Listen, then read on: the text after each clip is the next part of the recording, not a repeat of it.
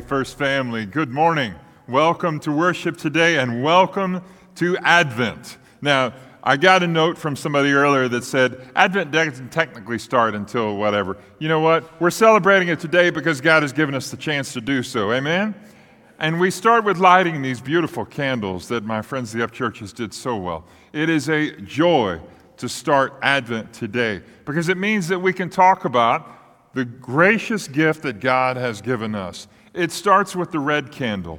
Now, there's a lot of different ways to celebrate Advent. This one is uniquely ours. The red candle we set aside to designate for prophecy. A reminder that the story of Jesus does not start in Bethlehem. It started in the heart of God before the foundations of the world were laid. It was foretold throughout the Old Testament and promised that there would be one who would come and make all things right and set everything as it should be. If we've ever needed a word like that, it's now. I don't know about you, but it seems a little overwhelming sometimes to look around me and see all the grief, all the hurt, all the pain. And it's easy to say, well, what's happening in Israel, what's happening in Ukraine? Yes, those two wars are horrible, but let's move it a little closer to home. We don't have to go very far at all for some of us to find darkness. Darkness falls on a regular basis, doesn't it? Seems like it does. It causes us to wonder, where is God in the midst of this? Where is God, and why doesn't He solve these things? This, friends, is why the first theme of Advent is this year, hope. Unconquerable hope. A hope that cannot and shall not be defeated. A hope that supersedes and exceeds anything else we can ever know. Now, hope is a word that gets misunderstood a lot because we use it sometimes wrongly. Many times when we say hope, well, I hope that there's something good for lunch. I hope that I get a certain gift for Christmas. These are indeed hopes, but the hope that we're talking about here is different than that. It's a certainty, a fixed position, if you will, that says, this much I know for sure. I can be positive this hope will last. It anchors my days and secures me when the winds blow high. If we've ever needed that hope, it's now. Let's just take a moment right now as we begin our Advent journey and pray for hope across our world today. Pray with me, won't you?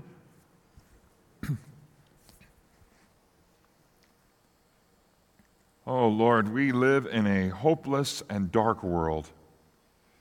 It is a difficult time, Lord. We see it all around us. Some of us in our own homes.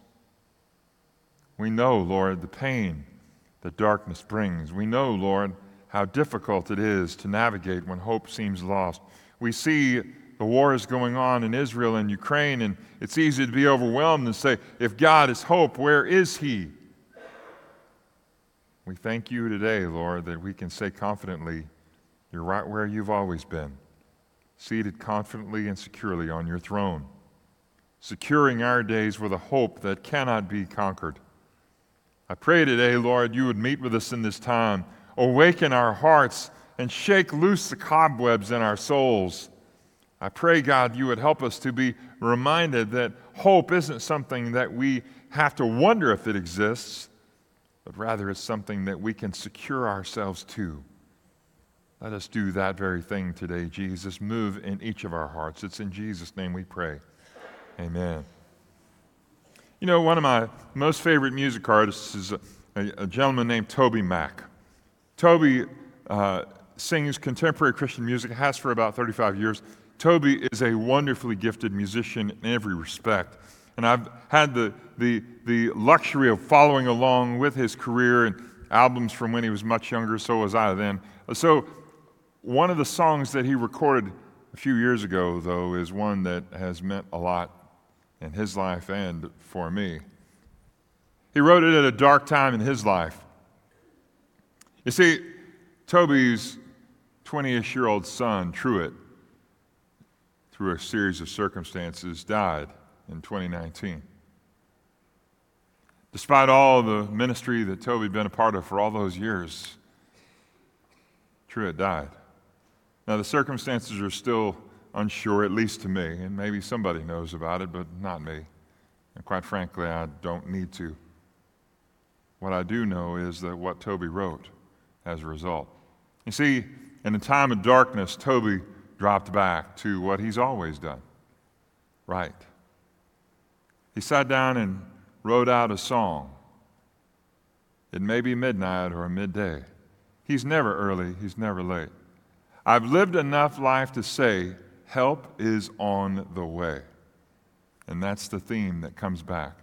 In one of the darkest times of his life, with his son having died, he still echoes that there is reason for hope.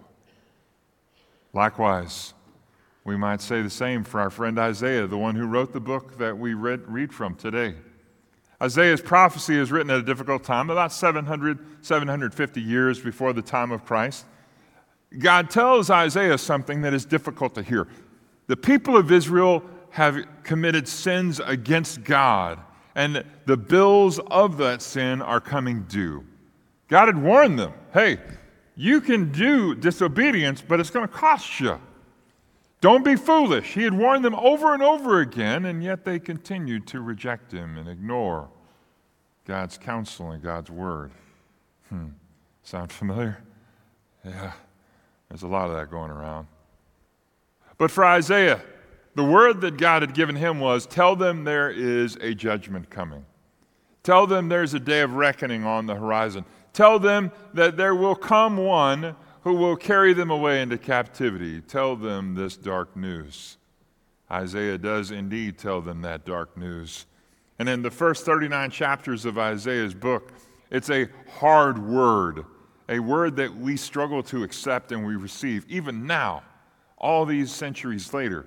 It's a word that causes us to say, ouch, that hurts. And yet, right in the middle of that section, well, not quite in the middle, but early on, in chapter 9, he wants them to know the darkness has not overcome. What I love about this Sunday, this particular Sunday, is this passage. I also love the Advent candles that we light. The first one is always special, and here's why. Before you light the candle, it's just dark. If we were to turn off all the lights and draw all the shades down, then we would see that it's just dark without that one candle. But with just that one candle lit, even if it were stone cold dark in here, darkness has not won. Just a little bit of light will conquer the greatest amount of darkness. You see, darkness is just the absence of light. There is no such thing as darkness. There's just where light isn't. And that's what Satan doesn't want you to know. In chapter 9 of Isaiah, the light begins to flicker.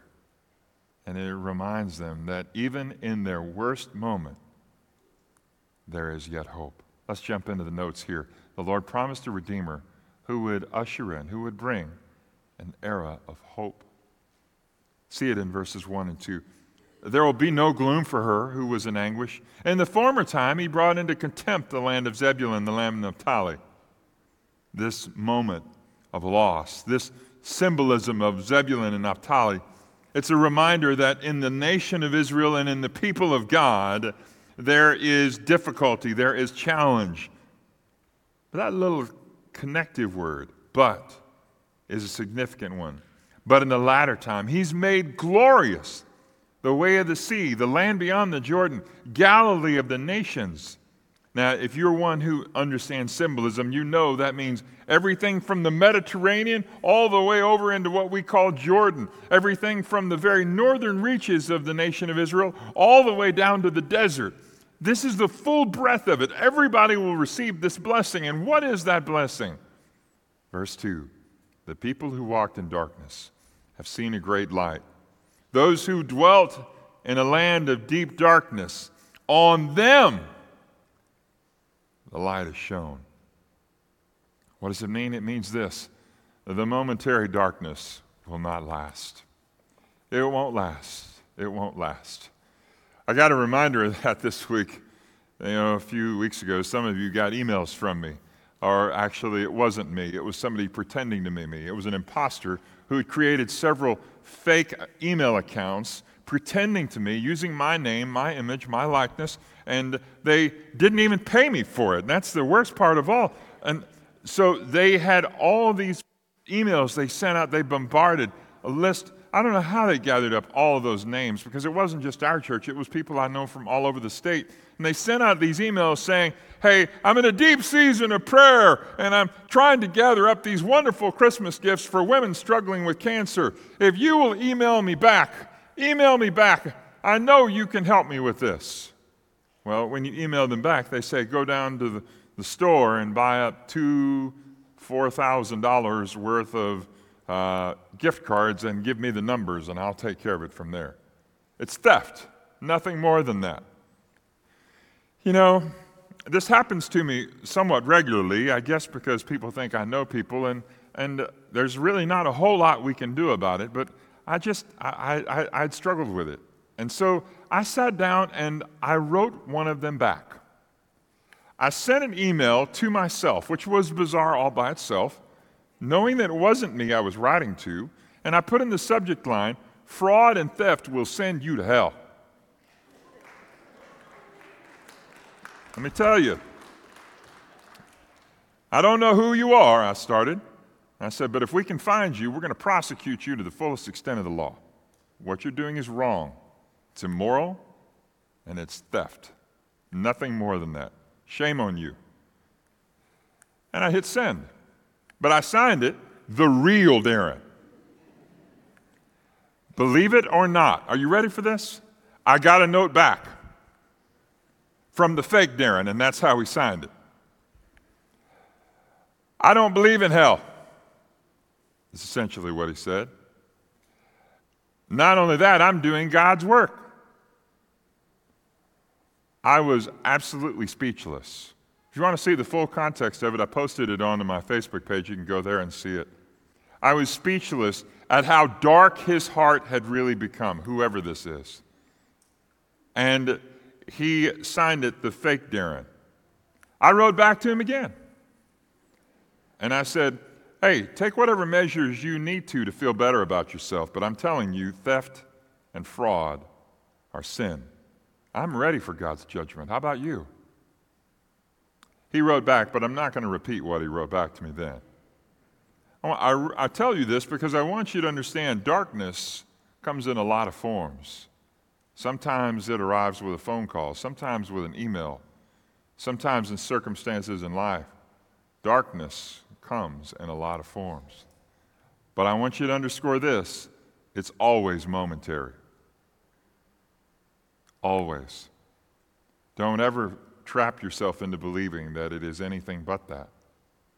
Darkness is momentary because God has willed it to be so. If you need to see it again, look again at verse 2.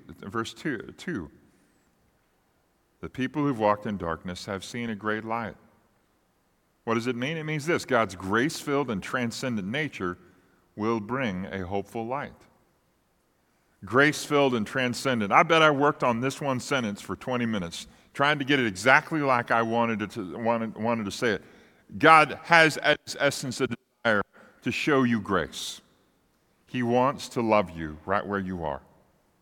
He wants to share His goodness with you. He wants you to let Him share that way. The only way He can do that is to be transcendent. It's a powerful word that means God reaching down because you can never reach up high enough. God interacting in human affairs because you can't reach up to interact with His. God acting on your behalf because He longs for you to reach to Him. This is God's transcendence. And I want you to grab a hold of this because what it means is that God has broken in to human history. He has stepped into time and brought a cosmic shift. Everything will be different because of what happens in verse 2. It will never be the same. This change shifts eternity. The light exposes the darkness for what it is. a lie. You see, the darkness wants you to believe it has all kinds of power, all kinds of authority, all kinds of strength. But the moment you turn the light on, darkness has to flee. And here's the thing, the darkness knows it. You make it sound like darkness has a personality. I believe it does. Let me tell you, friends, Satan is the author of darkness. And here's good news for you. He's already lost. Not only is he already lost, he knows he's already lost. And not only does he know that he's already lost, he hopes that you don't know that he's already lost. Because as long as you don't know or don't remember that he has, he can continue to trick you into thinking that darkness will always be dark. Oh, friends, let's move on quickly because there's good news on the next 3 verses, starting in verse 3. The Lord has broken your past. You are free from it. Verse 3. You've multiplied the nations. You've increased its joy. They rejoice before you with joy at the harvest, as they are glad when they divide the spoil. For the yoke of his burden, the staff of his shoulder, the rod of his oppressor, you've broken as on the day of Midian. For every boot of the tramping warrior in battle tumult, and every garment rolled in blood will be burned as fuel for the fire.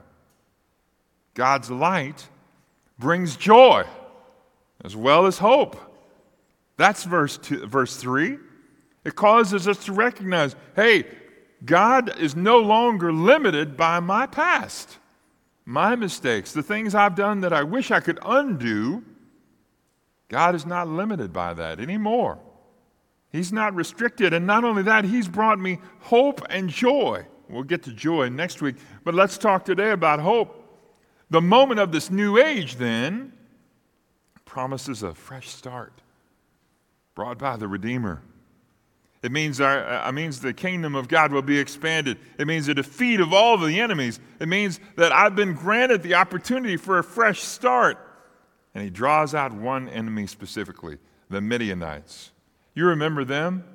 Way back in the book of Judges, Gideon, he was the one who was fighting the Midianites. Not just him, but most famously him. And what happens to the Midianites? Well, ultimately, they defeat themselves. God creates such a panic within them that they strike each other down. This is the essence of God's great glory. When it's his battle to fight, he'll do it his way. Your past need not dictate your future, but it can. Here's good news. Your enemies lie defeated at the foot of the Redeemer. I want you to imagine the worst enemy that you have, the most terrifying enemy that you faced, lying face down, defeated at the foot of the Savior. Then you begin to get an idea of why it is that Jesus came in the first place. He came to bring hope. Hope that means that you no longer are limited by what you can imagine or what you can do. Well, okay, Darin, I get it. I hear what you're saying. But how do I know this is really true? How can I be sure of this? The Lord has given you a sign and a promise. Maybe you have ever asked God for a sign at some time in the past. Yeah, like Bill Engvall, here's your sign. If you don't know that song, then go look it up when the service is over. You'll be blessed by it. This sign, though, is different. It's one that causes us to recognize God's plan in the first place. And it starts right there in verses 6 and 7. If you have not already underlined those verses, you can take care of that right now. For unto us a child is born, unto us a son is given, and the government will be upon his shoulder. And his name shall be called Wonderful Counselor, Mighty God, Everlasting Father, Prince of Peace. Of the increase of his government and peace there will be no end. On the throne of David and over his kingdom, to establish it and uphold it with justice and with righteousness from this time forth and forevermore. The zeal of the Lord of hosts will do this. It starts with a small word. And no, the word is not child. It's that little transitive word right there at the beginning of verse 6. For. All this will come to pass. This light will shine. The enemies will be defeated. The moment of reckoning will change by means of, for, a child. It's a small word, but it has a big meaning. It means God's overwhelming and sovereign plan is His to carry out, and He has the authority to do so. This plan, born in the heart of God for His people, will indeed find its fulfillment because God wills it to be so. There's no one who can stop it, and there's no one who can slow Him down. It will come to pass at just the right time, all because it's in the heart of God. He makes it so. Maybe you're in a moment where you're struggling. Maybe you're wondering, where is God? The people of Isaiah's day were asking the same question. I want to give you the same sign that God gave them. For unto us a son is born, unto us a son is given. The all-powerful Messiah will come as a child. Now, in the history of Israel, there have been children who served as kings before. Most famously, Josiah. You'll find him in 2 Kings 22. He came to the throne at 8 years of age and served admirably. But the concept of a baby king, that was new. It would have been shocking to the hearers, and indeed it is still to us if we're new to this understanding. How or why or what manner would allow this child, this baby, to know what to do? I want you to imagine for a second that we've elected a baby to be president of the United States. Not one who acts like a child, but an actual child. That would be cruel to the child. That would be cruel to us. They'd be in over their heads before it even started, wouldn't they? Unless this was no ordinary child. And indeed, verse 6 makes clear, this is indeed no ordinary child. He is to be known by His foreordained name, the Messiah, Emmanuel, the Anointed One, the Christ. This is the one that has been promised and indeed shall come at just the right time. Let's be clear. The Messiah has multiple roles and multiple titles, each undergirding the last. Now, no doubt, if you've been to church very much at all during this time of year, you've seen or heard these names used before. We're going to walk through them for our purposes today because they're too good not to, all right? Let's start with wonderful. Now, in most of our modern translations, we read it wonderful counselor, as if wonderful is an adjective describing His work as a counselor. No doubt that's true, but in my reading of it, in my understanding, wonderful stands separate from counselor. It has with it the notion that He is all by Himself wonderful. When we see people interact with Jesus throughout the pages of the New Testament, we recognize that they see something that we can't. They see Him for who He really is. They see Him and know who He is simply by observation. A reminder of Luke 7 is appropriate, where the woman, sick for 12 years, believes that if she can just touch the hem of His garment, that will be enough. So indeed, she does touch the hem of His garment, and she is rewarded for her faith with the healing that she longed for. Now, did Jesus have that authority all along? Sure, because He's wonderful. This is by nature who He is. When we recognize wonderful, and we recognize who He is in His essence. Not only is He wonderful, though, He's also counselor. When we use this term, we mean we're going to see someone who can help us straighten things out, who can help us understand what's going on around us and maybe even within us, who can help us come to terms with some of the drama and the trauma that we've been through. The idea of needing a counselor is right because we all need someone to give us direction. And this is the essence of his role as counselor. His wisdom is right. His rule is just. He does what is right and knows how to do it. Likewise, under his reign, he can be trusted. He is wonderful. He is counselor, somebody you can turn to when you're confused, when you're broken, when you're wounded, when you're hurting, when you're upset. This is the essence of his role as counselor. Why don't we turn to him more? Instead, we turn on podcasts and TED Talks. We try to read self-help books and we ask our friends for help, when all the while the counselor is waiting for us to turn to him. Friends, today, lean into the counselor. He waits for you. This one in the middle, it's sort of like the center of a record, if you know what a record is, a hole around which everything else revolves. Mighty God. When we say that our Messiah is wonderful, when we say he is counselor, those are tremendous. But how much better are they when he is also the mighty God, the one whose authority is final and complete, the one whose power is unmatched and sovereignty unparalleled. This, friends, is a reminder that God, in his authority, in who he really is, when he rolls up his sleeves, you know he's going to work. And friends, here we see him doing exactly that.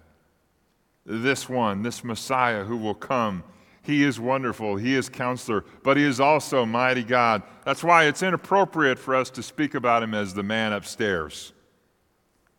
That mocks the mighty God nature that he exists in. Let us never fail to recognize that while he is wonderful and he is counselor, he is also a mighty God. The most personal of the names given to him is next, Everlasting Father.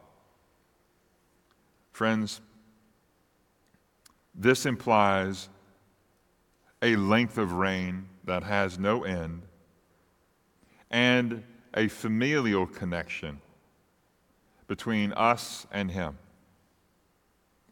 Let me pause the narrative for a moment and say to you that are fathers and grandfathers, recognize that you are teaching your children and grandchildren about what God looks like through your actions. If that doesn't overwhelm you, you're not paying attention. It certainly does me. I thought by the time I got to this age that I would be smarter, that I would be wiser, that I would know what to do, that somehow, somewhere along the line, this bucket of information would just be dumped upon me, and that when I had my own child, that I would know what to do and I would know what to say. It's not that easy, is it? Life is complicated. Life is difficult. How much more so, though, if we leave our children to their own devices? And I mean that literally. Let us instead recognize that God, our Father, has called us to show them the Father. Everlasting Father. For some of you, that's not necessarily praiseworthy. For some of you, and I'll speak to you for just a moment, the title of Father is a painful one. Either you never had one in the first place, at least not in the sense that one was in your home, or yours was abusive, yours was painful, yours was not what you've seen described in the Bible. Can I say to you today, I'm sorry. I grieve with you. But understand that God longs to remake that in your heart, in your mind, and let you see him as the everlasting Father and be your Father in that, one to whom you can turn when you're afraid, one to whom you can go when you're wounded, one to whom you can rest in the arms and know that you will not be turned away. Friends, recognize that our wonderful counselor mighty God is also our everlasting Father. Let us conclude with the one that I like best of all, Prince of Peace. Under his reign, peace shall be universal. No chaos, no animosity, no fear, no uncertainty, no brokenness. Vulnerability is okay. In that moment, in that context, right then and there is where the Prince of Peace rules and reigns. This, friends, is a place where we do not live now. We see it painfully all the time. But it's where our hearts have longed to go. We see it in Revelation 7. There you find what it looks like as the nations gather around the throne of God worshiping.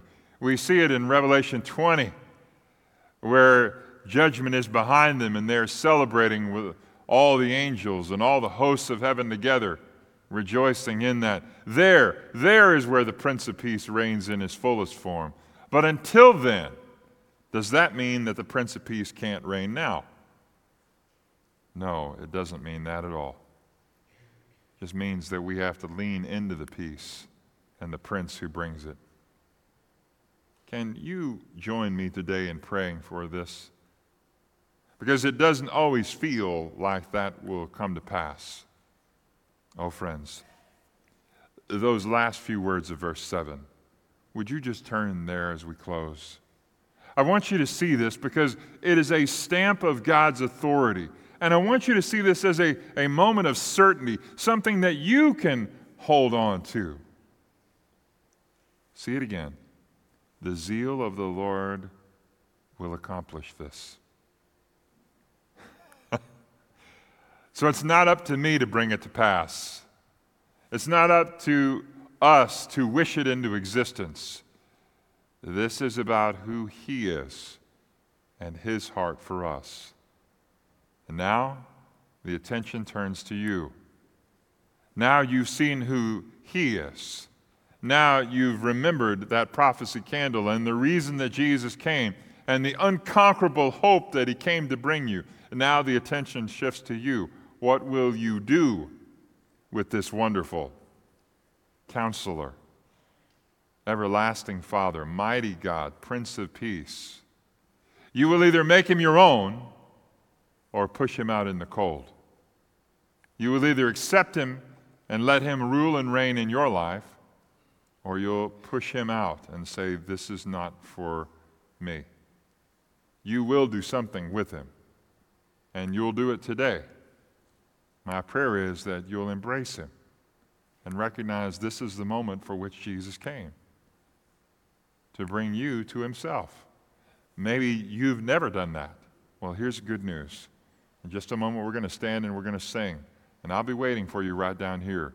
If you want to know how you can enter into a personal relationship with Jesus, not in the sense of I recognize Him because I've seen His picture, but in the sense of I've heard His heartbeat because I've leaned against Him, then let's come down. You come down and meet me right here, and let's talk.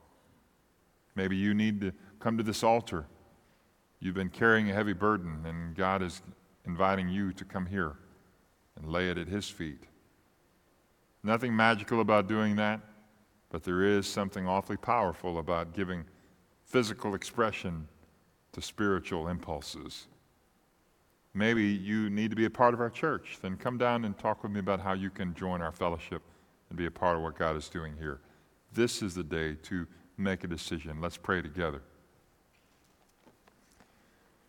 So today, Jesus, we proclaim our love for you and our desire to be yours. I know, Lord,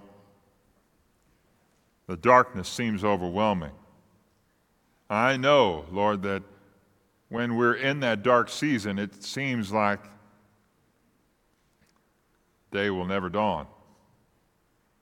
But you came and you brought light, just like you described yourself in John 8. You declared you are the light. So Jesus, we invite you into this place to bring hope, the unconquerable hope that you meant to give. I pray for those who are burdened and broken today. I pray that you would give them release and freedom. I pray for those who need to come down here and respond to you. I pray that you would bind fear far away. I pray, God, that today, right here, now, you would do your work in each of our hearts. We love you, Lord. It's in Jesus' name we pray. Amen. So here's your chance, my friends. We won't sing long, but if you need to come, this is your chance. Stand and sing with me as you come.